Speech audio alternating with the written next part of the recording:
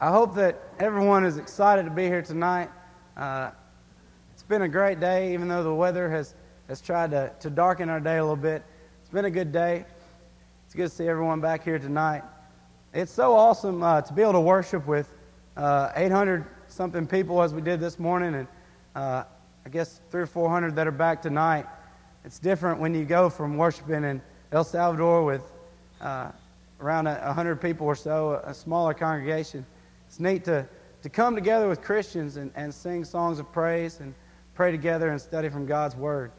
So it's good to see everybody back tonight. I hope you had a good afternoon. I got to celebrate my great-aunt's 98th birthday today, and it was pretty neat. I had an idea. I think my grandmother is in her early 90s. I can't remember the number, but I thought that'd be a good idea if me and the other grandkids hid some eggs out in the yard, and we saw who could get more eggs, my great aunt or my grandmother. But they weren't excited about that, so thought it'd be kind of a reverse thing there, but it'd be entertainment for everybody. But it was good to be with them today. This week I went to El Salvador with so many others, and it was just a great experience. Let me encourage you. I know in a few weeks we'll talk about all the numbers and things, but just let me encourage you, if you can ever go on one of those trips. I know there's several mission opportunities here at Mount Juliet, and I thank God for that, and thank our elders for their foresight there. But if you can ever go to El Salvador, it can change the way you look at things, and it really open your eyes. So think about that. The trip was great. It was hot. There was a few times we didn't have water, and there were a few minor things like that, but it was great. We had a good team that pulled together. We had a maintenance crew that kept the bathrooms working. We had cooks that kept us fed, and doctors and nurses and people that helped treat all the people in El Salvador and help take care of their medical needs. And everybody on our team had a different task, and everybody just kind of pulled together, and we got everything done. And it was pretty neat to see. But it is good to be home and good to be back. If I pause up here for every now and then, every few minutes, just bear with me. I've been used to having a translator stand beside me and convey everything I'm saying in Spanish. So anyway, if I pause there, then I'm waiting for the Spanish translation. But and speaking with a translator is a little different. I've had some different experiences with this. The first time I got to go to El Salvador and I had a translator, I was really spoiled because this guy he spoke English better than I did, and also he could speak Spanish, and he was awesome. It seemed like he knew what I was going to say before I say it, or maybe he just had something better to say than what I was going to say. But he was a really good translator. And then the next year, I was my eyes were open because I had a guy named Gilberto, and Gilberto was going to be my translator. We'd been introduced the first day we were there, and I'm all ready to go. I've got my notes ready. And as we're on the way to the first class, he says, by the way, brother, this is going to be tough because I don't speak English. And I said, well, that's great. This ought to be a fun experience. And so he looked over at me in the first class and said, I said something. I'm waiting for him to translate it. He looks over, he says, how do you say that? I said, I don't know. You're the translator. I'm not speaking Spanish. And but this year I had a guy named Elias, and Elias is a 20-year-old young man, and his dad has been a preacher many years. And Elias is a neat guy. He's still learning English, but he was a little bit better than Gilberto. And but Elias was funny because he would always we spent the week about this far apart from each other sleeping. He was right next to me, and he would he'd always try to make me laugh and things, and we'd be up preaching, and the last night he wasn't feeling very good, and so we're in the middle of this, we're getting close to offering the invitation, and he comes over and he says, Phil, I don't know if I can do this, brother. I'm about to fall out. I was like, Elias, you got to stay up here and finish this lesson. You're not passing out on me. He's like, and it was funny too because I gave him each night I would give him an outline, and usually it was like a front and back page. And one night I gave him a lesson that David had let me borrow, and it was about 6 pages stapled to each other. And when I gave it to him, I said, "Now, Elias, don't worry. I'm not going to do all this. I'm going to hit these parts right here." And he was worried. He came up to me before. He said, I can't do this, brother. And he said, I can't translate all this. And I said, you can do it. You're the man. We'll get through this. And so anyway, speaking with the translator is a little bit different. But anyway, it's good to be home and good to be back with y'all. Tonight we're going to look at how God can change your life. Down there this week, I think we had 8 or 9 people that were baptized into Christ. And we taught many people the gospel who had never heard it before. And we sowed the seed. And it's truly exciting to be able to do that, to be able to tell someone about Jesus who's never heard. And tonight I want to talk about how God can change your life if you allow Him to. And we're going to look at three different passages, 3 different situations where God can change your life. And they all start with T. So if you're taking notes, this might help you remember. We're going to look at in torment, we're going to look at a tree, and we're going to look at a tool, all right, and how each one God can change your life. Luke chapter 16 is the first passage. And as you turn there, Luke chapter 16, I want you to think about something. If you had the ability, I know everyone here has lost someone in their life that was close to them, whether it was a family member, whether it was a friend. We've all lost someone that's close to us in life before. And I want you to think, if they could talk to you right now, what would they say? And not if you could talk to them, but if that person that was close to you, if that person, that family member, that friend, if they could talk to you right now, having died, what would they say to you right now? And as we think about that, let's go to Luke 16, verses 19 through 31. Starting at verse 19, there was a rich man who was dressed in purple and fine linen, in luxury every day. At his gate was laid a beggar named Lazarus, covered with sores and longing to eat what fell from the rich man's table. Even the dogs came and licked his sores. The time came when the beggar died, and the angels carried him to Abraham's side. The rich man also died and was buried. In hell, where he was in torment, he looked up and saw Abraham far away, with Lazarus by his side. So he called to him, "Father Abraham, have pity on me, and send Lazarus to dip the tip of his finger in water and cool my tongue, because I am in agony in this fire." But Abraham replied, "Son, you remember that in your lifetime you received your good things, while Lazarus received bad things. But now he is comforted here while you are in agony. And besides all this, between us and you a great chasm has been fixed, so that those who want to go from here to you cannot, nor can anyone cross over from there to us."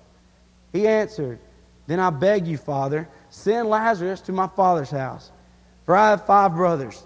Let him warn them, so that they will not also come to this place of torment." Abraham replied, "They have Moses and the prophets. Let them listen to them." "No, Father Abraham," he said, "but if someone from the dead goes to them, they will repent." He said to them, "If they do not listen to Moses and the prophets, they will not be convinced, even if someone rises from the dead." Here we have a story about a rich man and a poor man. Rich man and Lazarus. And while they were on earth, the rich man had everything. He had the finest clothes. He had luxury. He had the nice things. He had the possessions. Everything in his life was good. And yet, here we have the poor man that would lay at his gate every day and beg. A man who had sores covering his body. A man who just longed to eat the crumbs from the table that would fall off his table.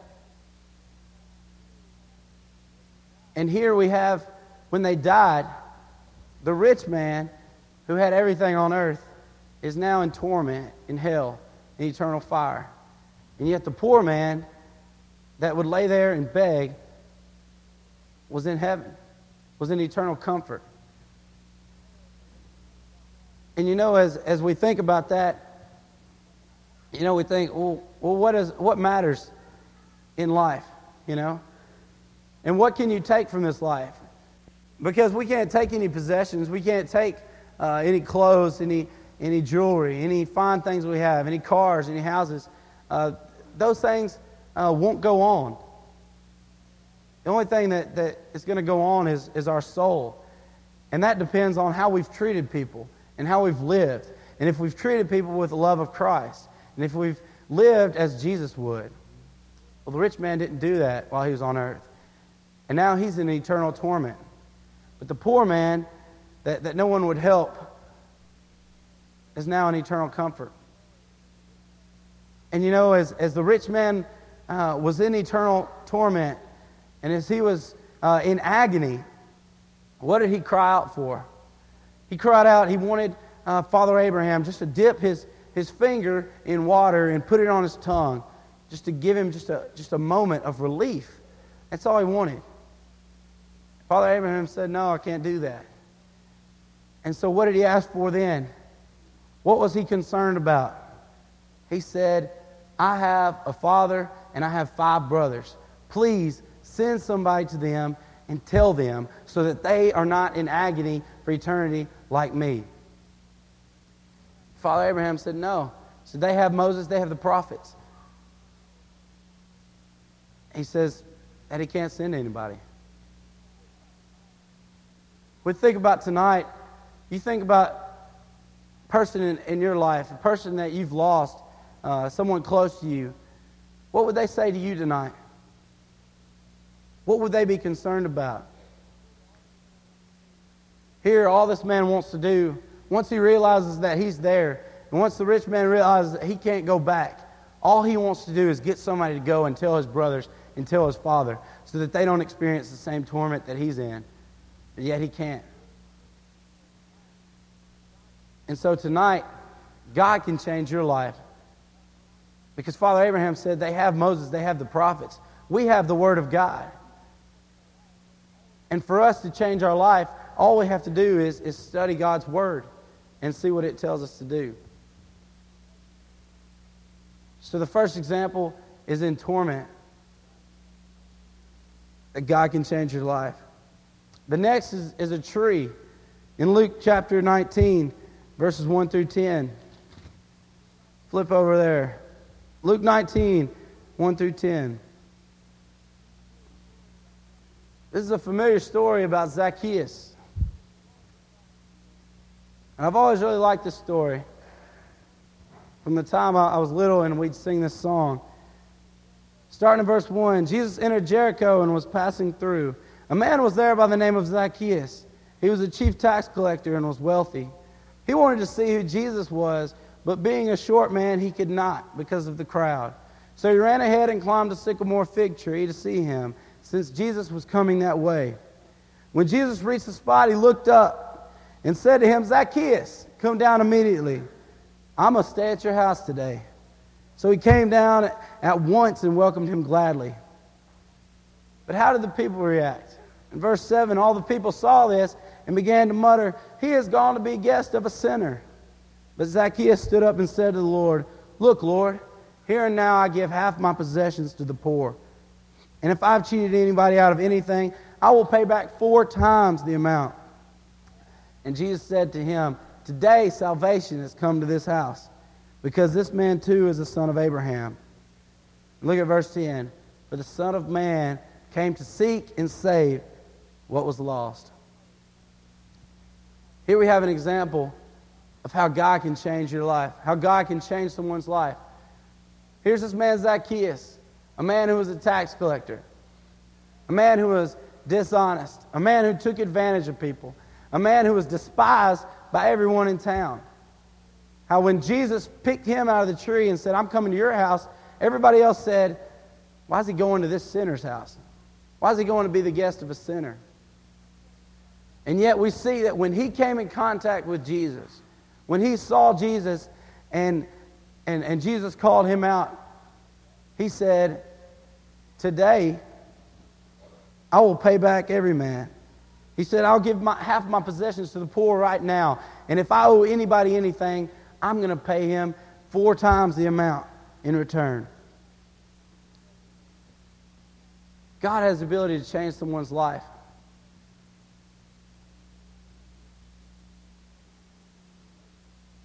Here's a man who had been living like the world, and he comes in contact with Jesus, and he changes his life. This is a perfect example of repentance. Because when we repent, we're living one way, and we have to decide with all our heart and our mind that we're not going to live like that anymore, that we're going to live like God, that we're going to follow Jesus. And here this man did that. You know, this past week, there were 2 teenage girls that were sisters. And they were named Mary and Daisy in El Salvador. And these girls, I don't know what kind of life they had lived up to that point. I do know that they had never come in contact with Jesus before. And these girls, one of them, Mary, the older one, was sitting there in the compound one day.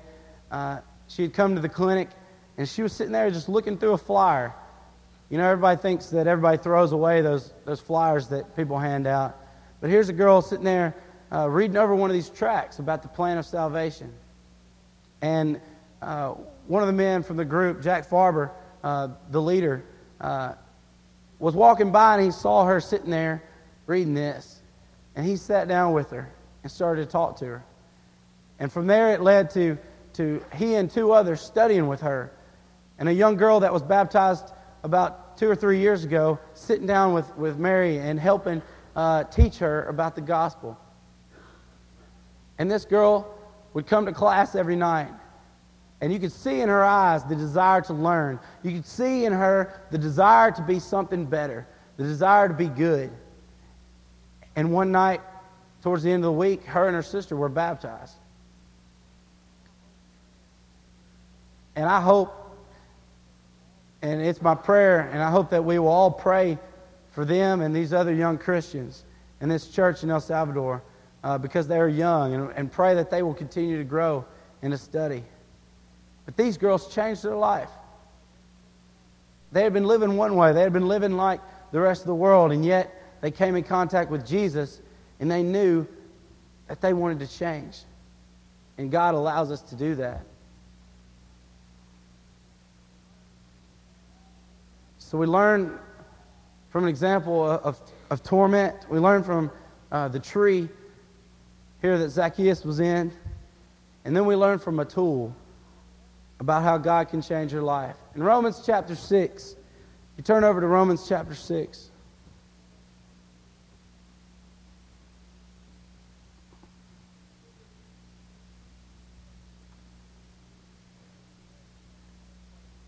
Andrew read from the first part of this chapter this morning, and I'm going to read from the last part this evening.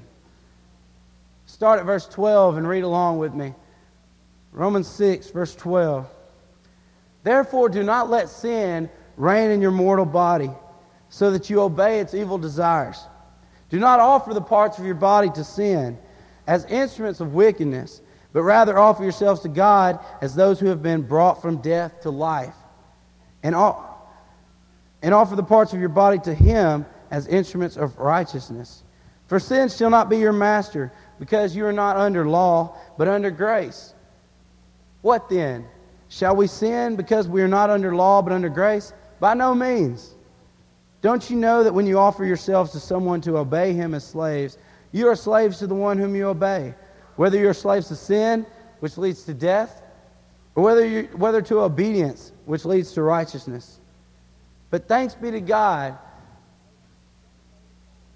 that though you used to be slaves to sin, you wholeheartedly obeyed the form of teaching to which you were entrusted. You have been set free from sin and have become slaves to righteousness. I put this in human terms because you are weak in your natural selves. Just as you used to offer the parts of your body in slavery to impurity and to ever-increasing wickedness, so now offer them in slavery to righteousness, leading to holiness. When you were slaves to sin, you were free from the control of righteousness. What benefit did you reap at that time from things you are now ashamed of? Those things result in death. Now let's stop right there, verse 21. I want you to think about something. here in verse 13, well, let's think about something before we read that. This right here is a pen, but it's also an instrument. And you can take this, and I can give it to my buddy Rob right here. And I give it to Rob, and he can take this pen, and he can take a sheet of paper. And Rob can only write bad things on that sheet of paper. Negative things, things that tear people down, things that slander, things that show wickedness, things that are of the devil. But, you know, I can take this same pen and I can give it to Michael over here. And I give that pen to him, and I give him a sheet of paper, and he can write nothing but good things on it. He can write only things that build up, only things that encourage, only things that are positive, only godly things on that sheet of paper. What's the difference? The pen is the same. The instrument is the same.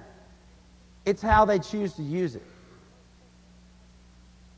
And in verse 13 it says, "Do not offer the parts of your body to sin as instruments of wickedness, but rather offer yourselves to God as those who have been brought from death to life, and offer the parts of your body to Him as instruments of righteousness." All of us here tonight are instruments.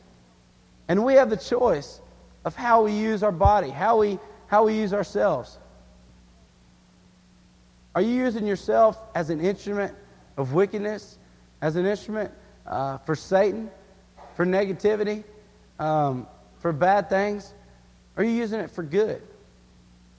Are you using it for godly things? It's your choice. But here's the great thing.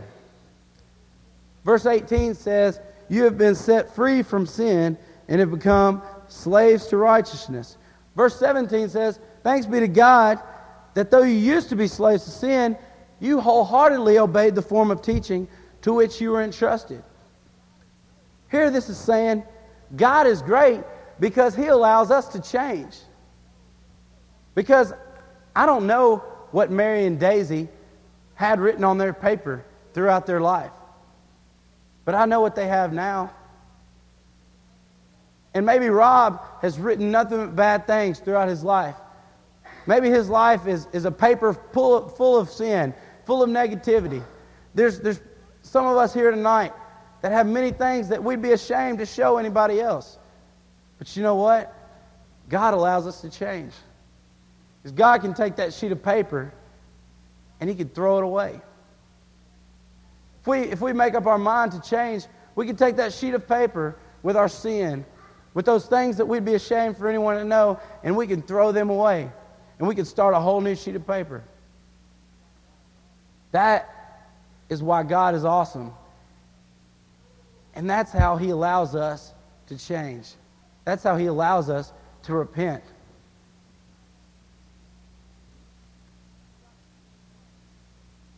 I stopped at 21 because I wanted you to notice 22 and 23. Because if we're a slave to sin, if we use our instrument as sin, what's the result? Verse 21 says, "What benefit did you reap at that time from the things you're now ashamed of?" Those things result in death. Those wicked things are going to lead to eternal torment. But look at 22 and 23. "But now that you have been set free from sin and have become slaves to God, the benefits you reap leads to holiness. And the result is eternal life." Verse 23, "For the wages of sin is death, but the gift of God is eternal life in Christ Jesus our Lord." You have the choice tonight. You have the choice every day. The rich man who was wicked, who had everything he thought, he ended up in eternal torment. He couldn't go back and change. He couldn't even send someone to tell his brothers to change or his father. But we have the ability to change tonight.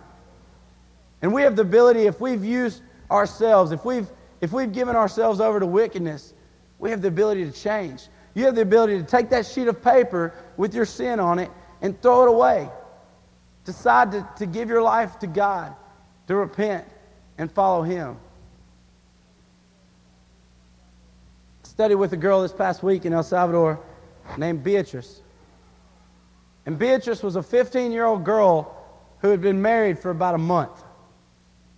Yes, married at 15. Can't imagine. But I studied with Beatrice, and she was a sharp girl. I studied with her and her friend, and we were studying. And as we went through, we studied together, and we studied about the sin in our life, and we studied about what we needed to do to be saved, and the plan of salvation. And as we got through, and so we went back through, and I asked them, I said, do you believe that Jesus is the Son of God? And they said, yes. I said, are you willing to repent of your sins? Are you willing to turn away from those things of the world that distract you? And she said, yes. And I said, are you willing to confess with your mouth that Jesus is Lord? Are you willing to confess that Jesus is the Son of God? And Beatrice thought about it, and she said, no. I said, why? She didn't really know. And we sat there, and we ended up walking away. I don't know what will happen to her, but she wasn't ready. Something was holding her back. Something had convinced her that this life on this earth is more important than where we spend eternity. Something was pulling her, something was attracting her to this world and not allowing God to come into her life. But we have the choice tonight of what we do. Final verse I want to read is in Luke chapter 9, verse 23 through 25.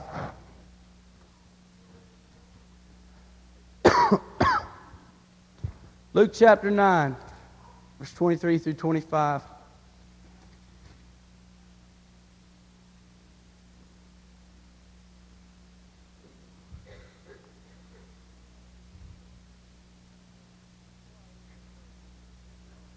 Before I read this, there was another girl in El Salvador.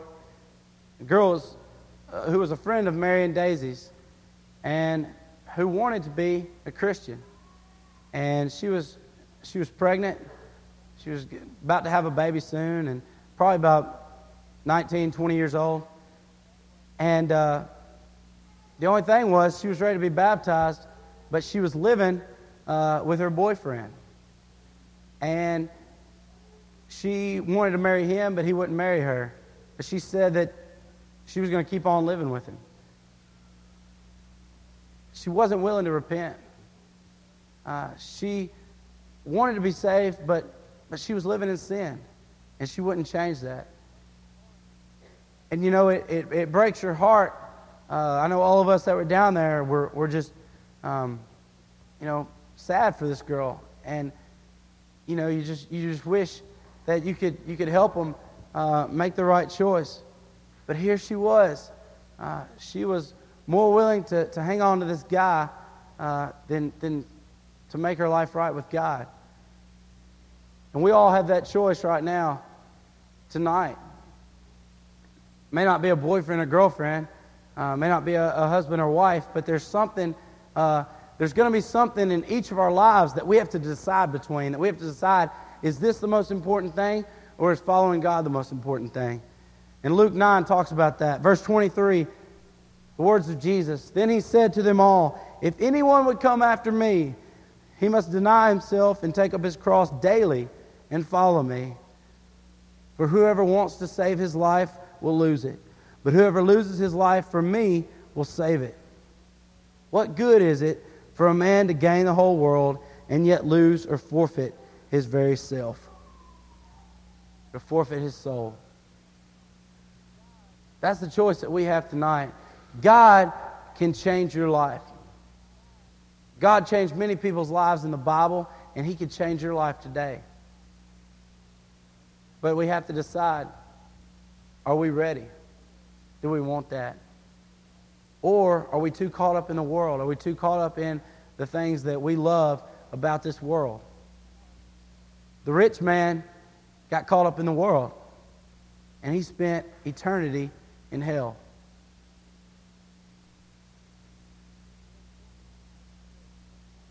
It's more important how we live. It's more important the decisions we make and how our soul is with God than any other thing.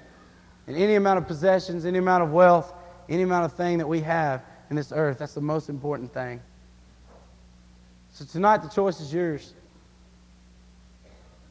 We're commanded to believe that Jesus is the Son of God, to repent of our sins, to change our life from those wrong things and follow God, to confess before men that Jesus is Lord, to confess that Jesus is the Son of God, and to be baptized into the name of Jesus for the forgiveness of our sins.